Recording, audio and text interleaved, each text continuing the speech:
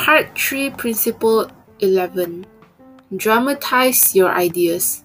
This is the day of dramatization. Merely stating a truth isn't enough.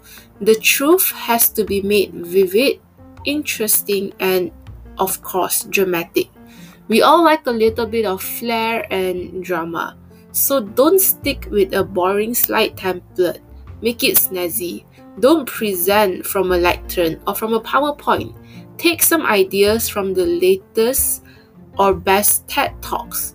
You don't do what everyone else is doing. You always do something different.